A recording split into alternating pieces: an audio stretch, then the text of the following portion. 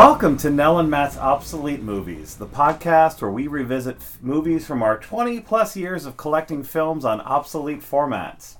You can also think of this podcast as being about films from the VHS era, or that you could have watched on VHS, though not always on VHS. However, our film for this episode is entitled The Witches of Eastwick from 1987, and we did watch it on VHS, getting it actually quite recently from Mistake by the Lake Records in Cleveland, Ohio. So we got it from a different place than we normally do. Yes, we did, but it's weirdly the same place that we normally do. It's just in Cleveland. Where there's a lot of similarities between Mistake by the Lake and Pleasant Dreams. Yeah, so Witches of Eastwick, it's one of those, I was 7 when it came out. It was a hot film at its time, and we were talking, Cher, Michelle Pfeiffer, and Susan Sarandon, and Jack Nicholson as the big 4 stars. It was, I think, a prestige film, or a film that was well-loved in its time. We even noticed we do have a hardcover copy of the novel, which you'll see on Instagram in our personal library, which this novel came out in 1984. Yeah. And it was in May of 84. By June or July of 84, it was already on its 3rd hardcover printing, which is I know this because that's the front, what it says in the front matter of the book we had. And from 1984, and then 1987, the movie came out. Yeah, so pretty quick. Again, it was John Updike was a big deal back in those days. Yeah. And you actually have the advantage of having seen, or having read the novel. Right. I have not. Right. So I guess we should plot summary real quick. Yeah. So 3 friends played by Susan Sarandon, Michelle Pfeiffer, and Cher. And this would have been like around peak time for their careers. Yes. And so they're suffering from the 3 Ds: death, desertion, and divorce. Yes. So Cher's husband died. Susan Sarandon's husband divorced her, and Michelle Pfeiffer's husband deserted her. And in a drunken night, they wish for the perfect man, and the next day, the perfect man shows up, and it is, Jack Nicholson. Jack Nicholson. As Daryl Van Horn. And all this trouble and situations ensue from there. And he turns out not to be the ideal man that they had hoped for. And so they try their best to get rid of him. Yes, that's a great, and he seduces all 3 of them, and they all find out, but then through a magical tennis match, they kind of decide that it's okay. Yeah. That he seduced all 3 of them. Wants to remain sexually active with all 3 of them. Yeah. Is somehow okay through a magical tennis match, and then... We also have to mention Veronica Cartwright plays this character Felicia, who kind of in some ways steals the show. Like, she's pretty amazing in that role where she's having visions of evil coming to town, and she just can't help herself but, spew. She's like a prophet who's spewing whatever comes to her mind around this. It does an amazing job playing that particular role. My favorite part is when she's in church and she just starts yelling out whores. Yes. Which is one of my favorite scenes. Yes. Yes. And so there's all these elements of small town scandal, and I think to sort of dial into thinking about watching this film 20 years later in the way that it's not a period piece, but it's an artifact of that era. The film does some really interesting things. Mm-hmm. In that it plays on sort of the idea of small town America, small town New England in particular. Mm-hmm. There's this beautiful montage that could have also been from the Reagan 84 Morning in America commercial. Sort of montage. It's Morning in America. And look at all this, innocent small town beauty and idealism. Right. Which... I think is a very interesting artifact of the Reagan era about how America really tried hard to see itself as. Yeah. And then the other thing that happens, is that, this prophet character kind of takes the place of the moral majority and is a source of comedy and ridiculousness and is actually sort of taken care of by Daryl Van Horn. Which is, I think, also a fascinating... And the fact that, Daryl Van Horn is also incredibly wealthy. He goes around, he has a servant, he goes around town in a big black Mercedes stretch limousine. He buys this massive mansion on the seaside. All of that too, which is also a very sort of 80s that we like lifestyles of the rich and famous. You could imagine Robin Leach narrating, some of the scenes of Daryl Van Horn as he buys this place suddenly and fills it full of art and expensive things. The thing I love the beginning scene with Susan Sarandon's character is a celloist, and she teaches music at the local school. And I believe it was like the principal maybe comes up and propositions her. And he's a married man. He knows it's her day, that she's getting divorced that day. Her divorce is finalized. And he smacks her on the butt and was like, I think we could arrange for you to be full-time. And just that, though it's like this ideal town, that there are kind of like worms in the apple, right? Yes, and that's a great way of putting it. I love that they start it that way because, we'll get into the differences with the novel, but I feel like the novel doesn't really touch on it as well, like that kind of I think let's get into it because you actually have the advantage of having read the novel, and it sounds like which is a rule no one believes in anymore, I don't think, but it does break the book's better than the movie rule or maxim, right? The way you describe the novel, it definitely seems like the film is better. So I'll admit it's been probably 15 years since I read the novel, but the novel left such a bad taste in my mouth. Like I finished it and I was like, ugh. And, it's John Updike, so there's always going to be some, misogyny. Just say it. There's going to be misogyny. There's always a side of misogyny in every Updike novel that masquerades as insight. 110%. And so, though you still have the three characters, they change their names and look slightly for the film. But really, they're already witches. They're already witches. For me, it felt like new agey witches who are like into sage and things like that. They of course all three again are divorced and deserted, and death have impacted them. He comes into their life. It's set in the 70s, and it really just feels like, just honestly, like a bunch of it. For me, the novel was just a bunch of self-absorbed, self-indulgent people just getting into sex and drugs and alcohol, and that's all it's really about, is this kind of excess, right? Which was definitely the 70s. Yes. Also, we say this a lot, like for our generation, that 70s is the like initial time of mass divorce, right? Really prior to that was like if you made a hard bed, you lied in it, right? And so like divorce is there. Women, of course, our women's lib is huge. Of course, you have the pill. But it really is just like, feels just like people being really self-indulgent, wealthy, upper middle class people, just having sex and doing drugs together. And it's just kind of not interesting, to be honest with you. Yeah, which, I guess, again, that's the baggage of Updike, and, even the Dust Jacket mentions Rabbit Run, Rabbit Redux, and then eventually he'll write Rabbit at Rest.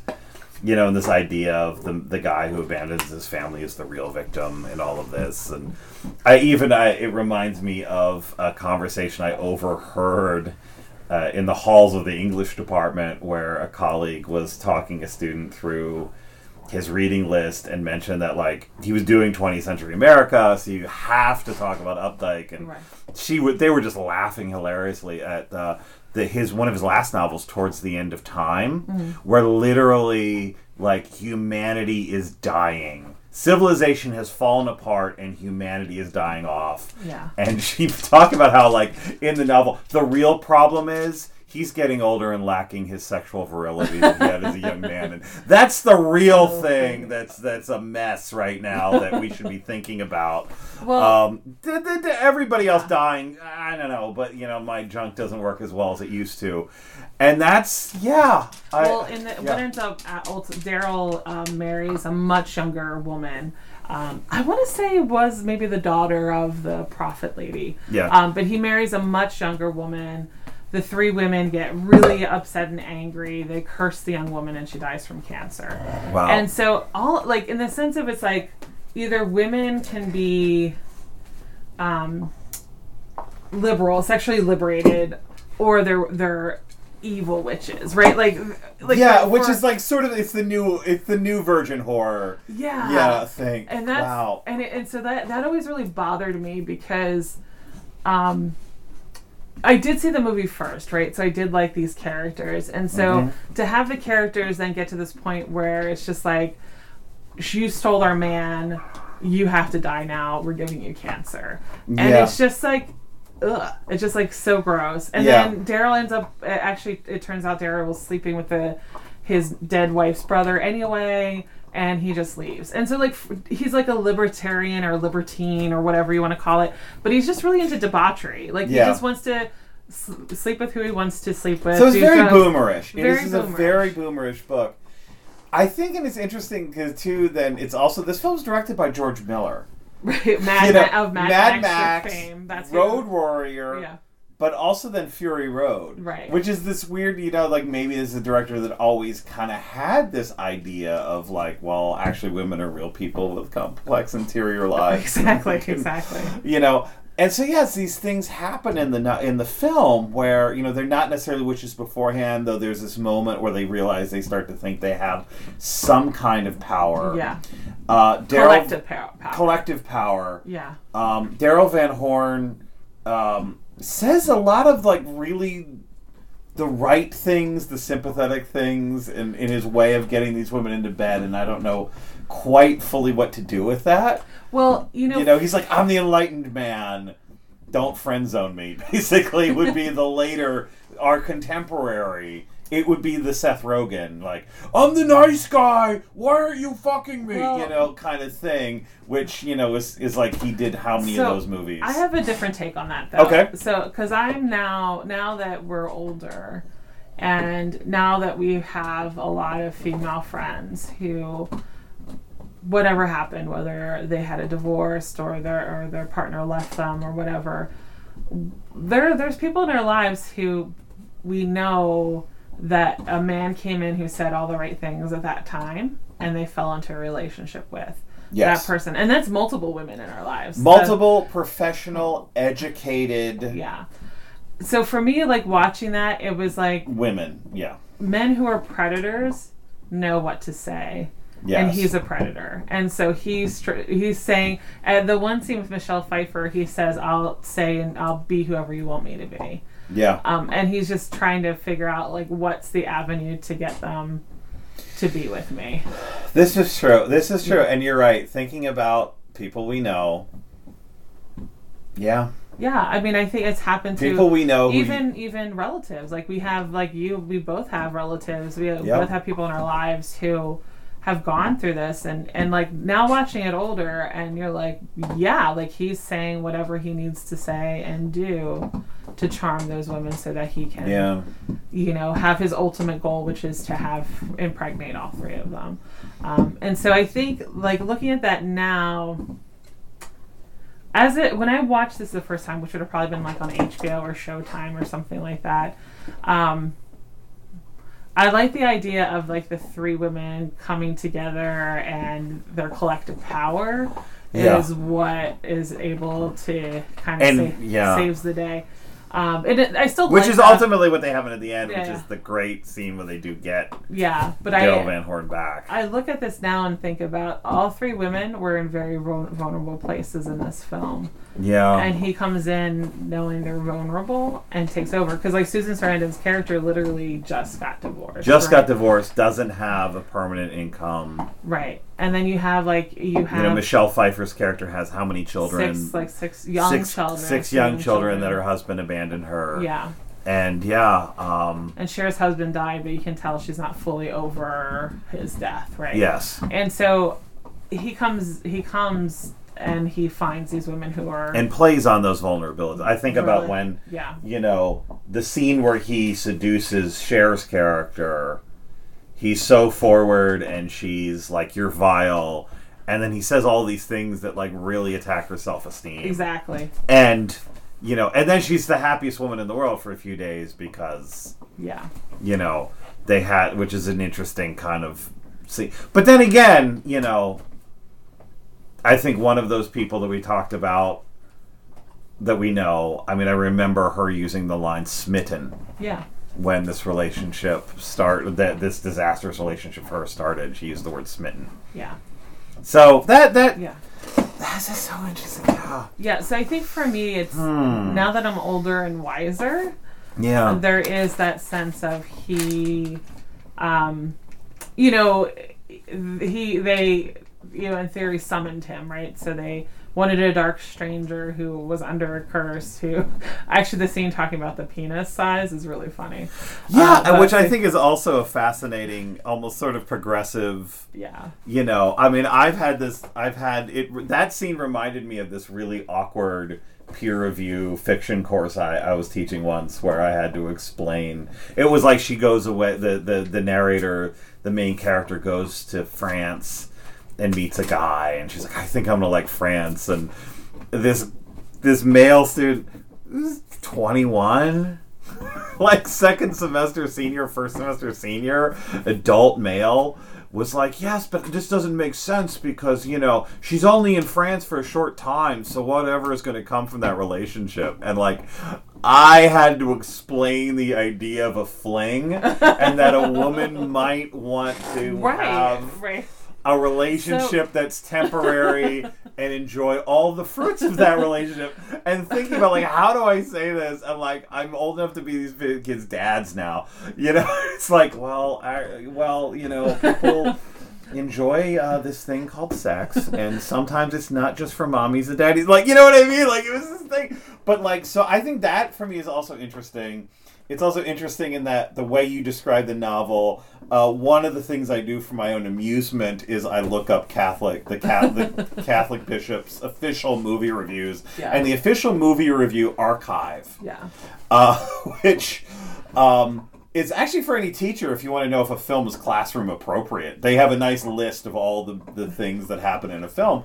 But yes, this film was morally objectionable. Yes. And said that the novel was much more nuanced and much more thoughtful than this film, which it seems like you have the exact opposite impression. Yeah. No, I do. And I think, for what you're, just to go back to that fling, like, watching this as a girl who grew up Catholic, where sex was, not the most evil thing ever. And to have these three friends, like, just talk about, like, they want to have sex. They miss having sex. They don't have a partner in their life anymore.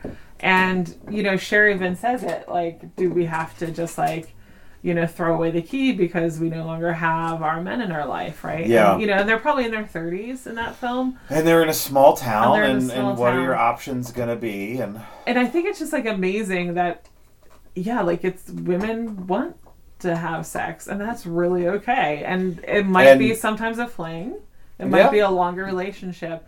But it's really okay for women to want to have sex. Yeah. And that scene, as like a 13-year-old, always fascinated. Like, they're talking about wanting to have sex? Yeah. Oh my gosh, even the scene of, like, the penis can bend the wrong way. What? Like that kind of thing is just, like, really, really funny to me. Yeah. And so I think that sense of that progressiveness around it, of them talking about what they want, and the freedom to be able to have what they want. Yeah.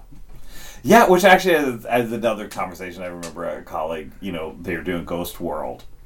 And guys in the room were like, women don't talk about sex. And he literally said 45 minutes later, somebody said, actually, we do. Yeah. And it was like, what? Is this possible? So I think that is fascinating. Yeah. I think to what degree, and maybe this is my Laura Mulvey talking, where films teach us desire. It's the male gaze. We're looking at men, looking at women, and they teach us how to look at women. Right. At what degree for the audience then versus the audience now is this a male fantasy? Oh yeah. Like if you could be Jack Nicholson and rich and successful, even though you're not necessarily. There's films where Jack Nicholson looks very good. Yeah. Like Terms of Endearment, he looks really good, and it's around the same era. He doesn't look good, and like his fashion sense is kind of ridiculous. The big final scene, he's wearing this like peach colored, like baggy, almost feminized kind of like overcoat with like matching pants and a white shirt. Yeah. It's like he's Don Johnson from Miami Vice, but but I think that's pudgy. The point, and I think that's a funny point. Yes, because I was also thinking like the four of them, right? So like Cher, Moonstruck came out the same year. You had Michelle Pfeiffer. Lady Hawk was huge, and she's going on to like doing some of her films that she's really known for. Susan Sarandon, Bull Durham's the next year. Yeah. For Jack Nicholson, Batman is a year or two out for him at that point. Yeah, 89, so, so for Jack Nicholson, we kind of forget because Jack Nicholson has just been a part of everyone's lives, right? He's been acting since the 60s, and he just retired in the late 2000s. So, Jack Nicholson has just been everywhere. But his career has had ups and downs. Yeah. So prior to this, he had a little bit of a down time in his career, and so to bring him back and knowing he's like a sex symbol, right? He was definitely Chinatown, like he was a huge sex symbol. Yeah. And to end like him, like Jack Nicholson's svelte is definitely a very attractive man, right? Like, but in a different kind of way, not in a like Brad Pitt kind of way, but to bring him in, and he's kind of gross. Like, he's kind of gross. Like, he doesn't look like he washes all the time, and his fashion sense is kind of weird. And he's got a weird mini ponytail. And he's pudgy. And like, the way his hair really accentuates his male pattern baldness. They have his hair and stuff. It's also sort of fascinating. Yeah, I love that they did that, right? Like, I love that they did that, because it is, like, they mention there really isn't much opportunity in town. They're tethered to town, right? Like, they just can't leave the town. Susan Sarandon wouldn't have the money to leave. Both Sharon and Michelle Pfeiffer have children. Yeah. They can't leave. And so easily leave. And so they're tethered there, and that's their option that comes along. So that when the devil comes to Eastwick. If it was Jack Nicholson in his 30s, you'd be like, I get it. But Jack Nicholson in his probably maybe 50s, 40s, 50s. At that point, yeah. At that point, not looking very attractive. Yeah. That was interesting that they made that choice for him. Yeah. And that he was comfortable with that choice, right? Yeah. It's Jack Nicholson being Jack Nicholson. Yeah. But I think I think he does a good job with it. Like, you can tell he's having fun with the role. Yeah, and I think that's the other thing about the film. There is a fun, I didn't want to call it sort of magic realist, but there is a fun, fantastical element of this film. Yeah. Even as it is this interesting sort of, not quite morality tale, but morality tale. Yeah. Yeah.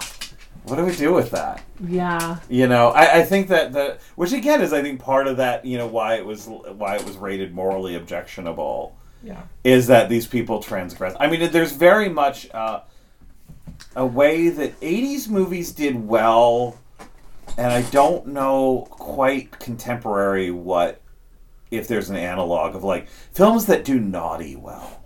No, you're right. That people are stepping out of line. I mean, that sort of classic, if you want to go full Freud, right, that you have the superego, which is the societal imperative.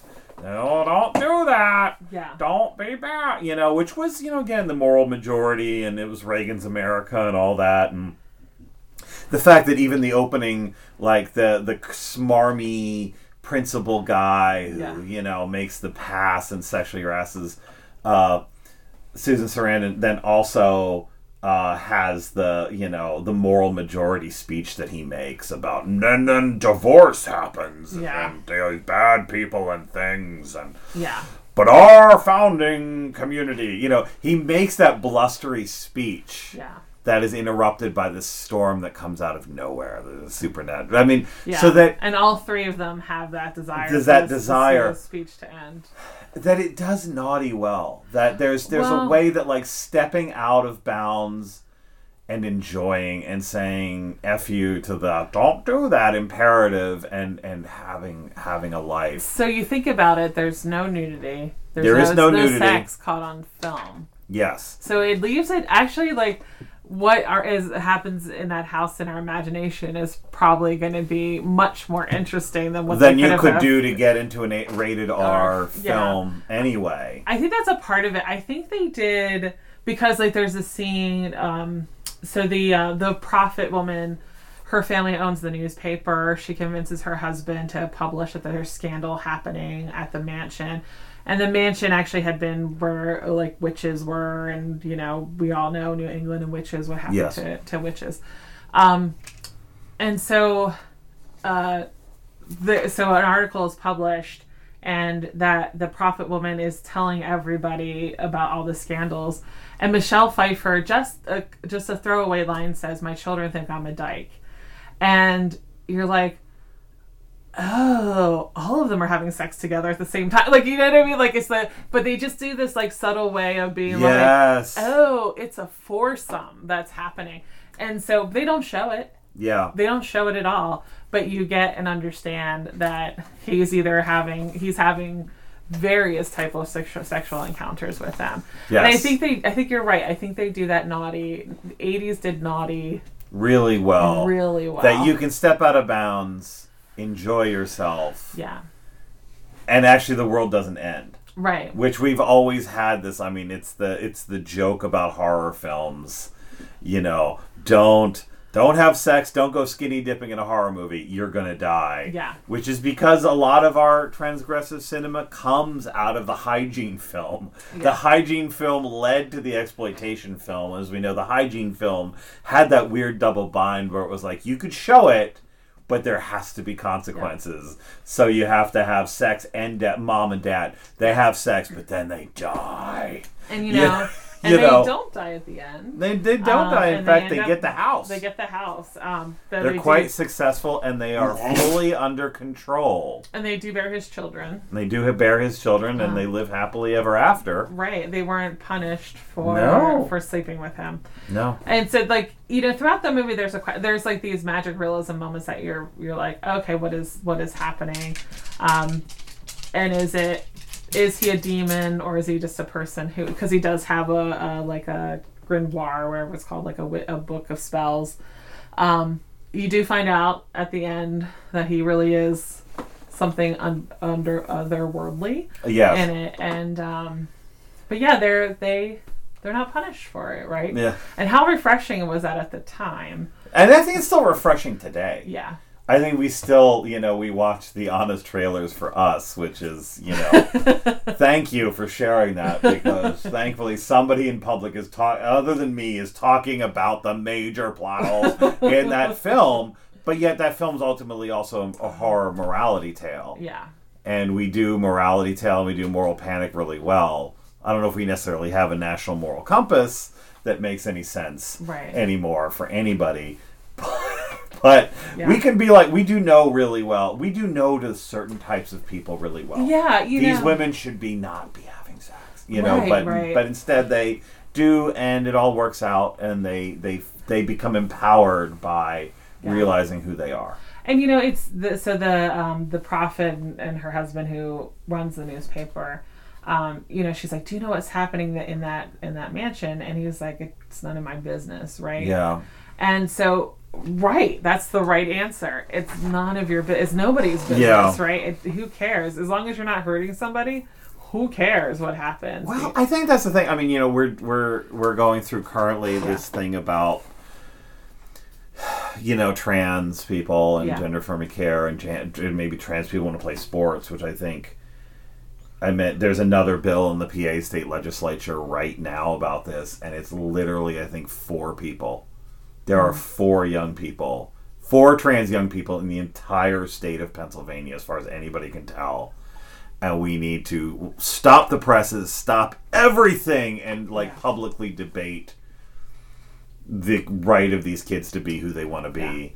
And so it's like, but all of everybody else is doing something horrible, and our sort of leaders are, terrible, terrible people who do their own terrible things. But if you can you can find somebody on the edge. Yeah. Which actually almost does go back to, this is also the same era as, and I don't know if they meant it, but the great historical book, or history book, Devil in the Shape of a Woman, that makes the argument that except for Giles Corey and I think one other person, all the women who were killed in the Salem witch trials were all single, widowed, post-menopausal women. Right. Who were property owners. Right. So they were financially free, and you would think then sexually free. Yeah. And wouldn't that be the worst, most scariest kind of woman for that society? Yeah. Who could, get what she wants, have what she wants, has what she wants, and doesn't need a man for it. Which, in a way, though you can tell, Susan Sarandon doesn't have a regular income, she does want to get a regular income. But all three of them are living without the support of a man. They all have their own home. And they were single mothers in the era of, and you think not much later that became a campaign issue. Yeah. That became a Republican Party, and now, you need the female vote, so you gotta find somebody else to have a moral panic about, which is fascinating the way that this is. Not to go back to, hey, it's Updike, it's, American literature. But it is this fascinating, maybe purely American fantasy and American tale that, and so actually we go into this thinking, and we're about to probably get to the 4 big questions. Yeah. I don't know what I think of this film, so let's just ask and think this out loud. 4 big questions: is a camp retro classic or just an old movie? And yeah, I think there's. I don't know. I think. Well, I'm gonna say it. I've rewatched this movie a few times over the years. It's not one of those ones like The Changeling where I could watch it every year. Yeah. Or The Shining, but Groundhog Day. Or Groundhog Day, but every few years I'm like, Witches at Eastwick. Let me check this out. I'm gonna say it's a classic, and the reason why I'm gonna say it's a classic, because even now it's rare. It was the 80s, and it was led by 3 women. This film was led by 3 women who were independent, who were able to live their lives, take care of their families, who weren't punished for what they wanted in the end. Yeah, and going on this adventure and stepping out of their role, stepping out of line. And so I feel it certainly has some bad 80s stuff about it that's just of the time, right? But I do overall think it's a classic, and it's one I would revisit again. And they all gave really good performances. Yes. I'm just gonna say they gave the 4 core, well, actually the 5, because the prophet woman was really good. She brought it. She brought the hysteria. She definitely brought the hysteria to it. I think it's a classic. I think it's one of those forgotten classics. Yeah. But watching it again and seeing it with different eyes, there's just something that still connects for me. Yeah. No, that makes sense. And I think that too is, part of what this podcast is and what this podcast is about, is we kind of debate over things from the past, and of course we're also living there of, cancel culture. Yeah. And a lot of that is also, it's not just cancel culture, but it's context culture. We need to, if you are going to watch something that's older and can have these problematic elements of it, that if you watch it not as it's 2023, I'm on my phone, I just want entertainment, I'm just going to absorb this message, but it's also about, how do you become an active contemplator of culture, or how do you think about culture within context, which is really important. Which I think, I'll go classic as well. I'll go classic as well. George Miller is going to be remembered for Mad Max. Yeah. But man, this was a really good. I think he did a great job with it. So, hey, question 2. By the way, didn't we think about a 5th question? We did, but we forgot to. I forgot it. I didn't write it down. The social political distance of... So, of course, it's all white, right? It's a completely white cast. The one thing I think in our now understanding about abuse and the cycle of abuse, I think they did a really good job of it. Like, we weren't necessarily talking about, like, you know, like, the girls, the women, I should apologize, you know, the three of them gets to a point where they are like, this is too much, all this is happening, we can't see Daryl anymore. And Daryl punishes them in different ways, and extreme ways. To the point where they have to go back to him, because if they don't, he's just going to keep punishing them. Yeah. And so, you know, like, that was never really taught, like, you know, and that is, you know, even up until recently, women have always been blamed for the abuse or blamed for not leaving. Yeah. And so for this, it was like, yeah, what other choice did they have? He lashed out at them. He could kill one of them. He could kill one of them. He could kill all of them. All of them. And so, like, he's lashing out in anger and harming them. And so this charming man that came into their lives felt like the answer. He was really wealthy. And you know what? It's the Invisible Man. The contemporary Invisible Man talked about this, right? So, like, what's it mean to be with a powerful man who's abusing you? How do you get out of a type of relationship like that? How do you deal with gaslighting? Like, all this other stuff that now are very contemporary themes. That are still hard. Yeah. Which you think, again, I brought this example up in class earlier this week, actually. You know, pre-second wave feminism, pre-second sex, pre-Betty Friedan, who's herself a problematic figure for some reason, for reasons. Some reasons, but yeah, what options did women have to leave until recent even? Yeah. And we know of one of those friends who I think we can say comes to mind. You know, full on the only way to get out was actually she had to become a missing person for 3 weeks. Yeah. Yeah. And got to a shelter, and I mean, even her family didn't know, and you know, the police were looking for her. Yeah. But that was the way she was able to get out, because if you even let your family know, then he can find you through your family. Yeah. And I mean, that's a lot. And all of the financial stuff that goes along with that, and all of the, if you do have children with someone, you are forever bonded with them in one way or another. Yeah. And he literally plays on their worst fears. And it gets to... He records their worst fears. And acts on those worst fears. And, makes those worst fears come true. So that part of it was really fascinating, because you're like, oh, yes, that's what he's doing, right? He's forcing them back into the relationship because he wants that control and power over them. And they show him. Yeah, they actually do. Yes. So what about the technical distance? Well, I mean, the part I had to laugh at was like when he was calling them to yell at them for like not seeing him, which today he'd be like blowing up. Yeah, he'd be sending texts. I think also, I mean, the end, there is some claymation, stop motion animation to show his demonicness, which is a little bit of, Yeah. Fortunately, it's brief. Yes. Which I did remember the question that I thought about, and I'm going to ask, what does it mean to watch this film in the format we did? What does this mean to watch this film on VHS? Does it add anything other than period correct nostalgia? Yeah. I think this was a movie my parents rented.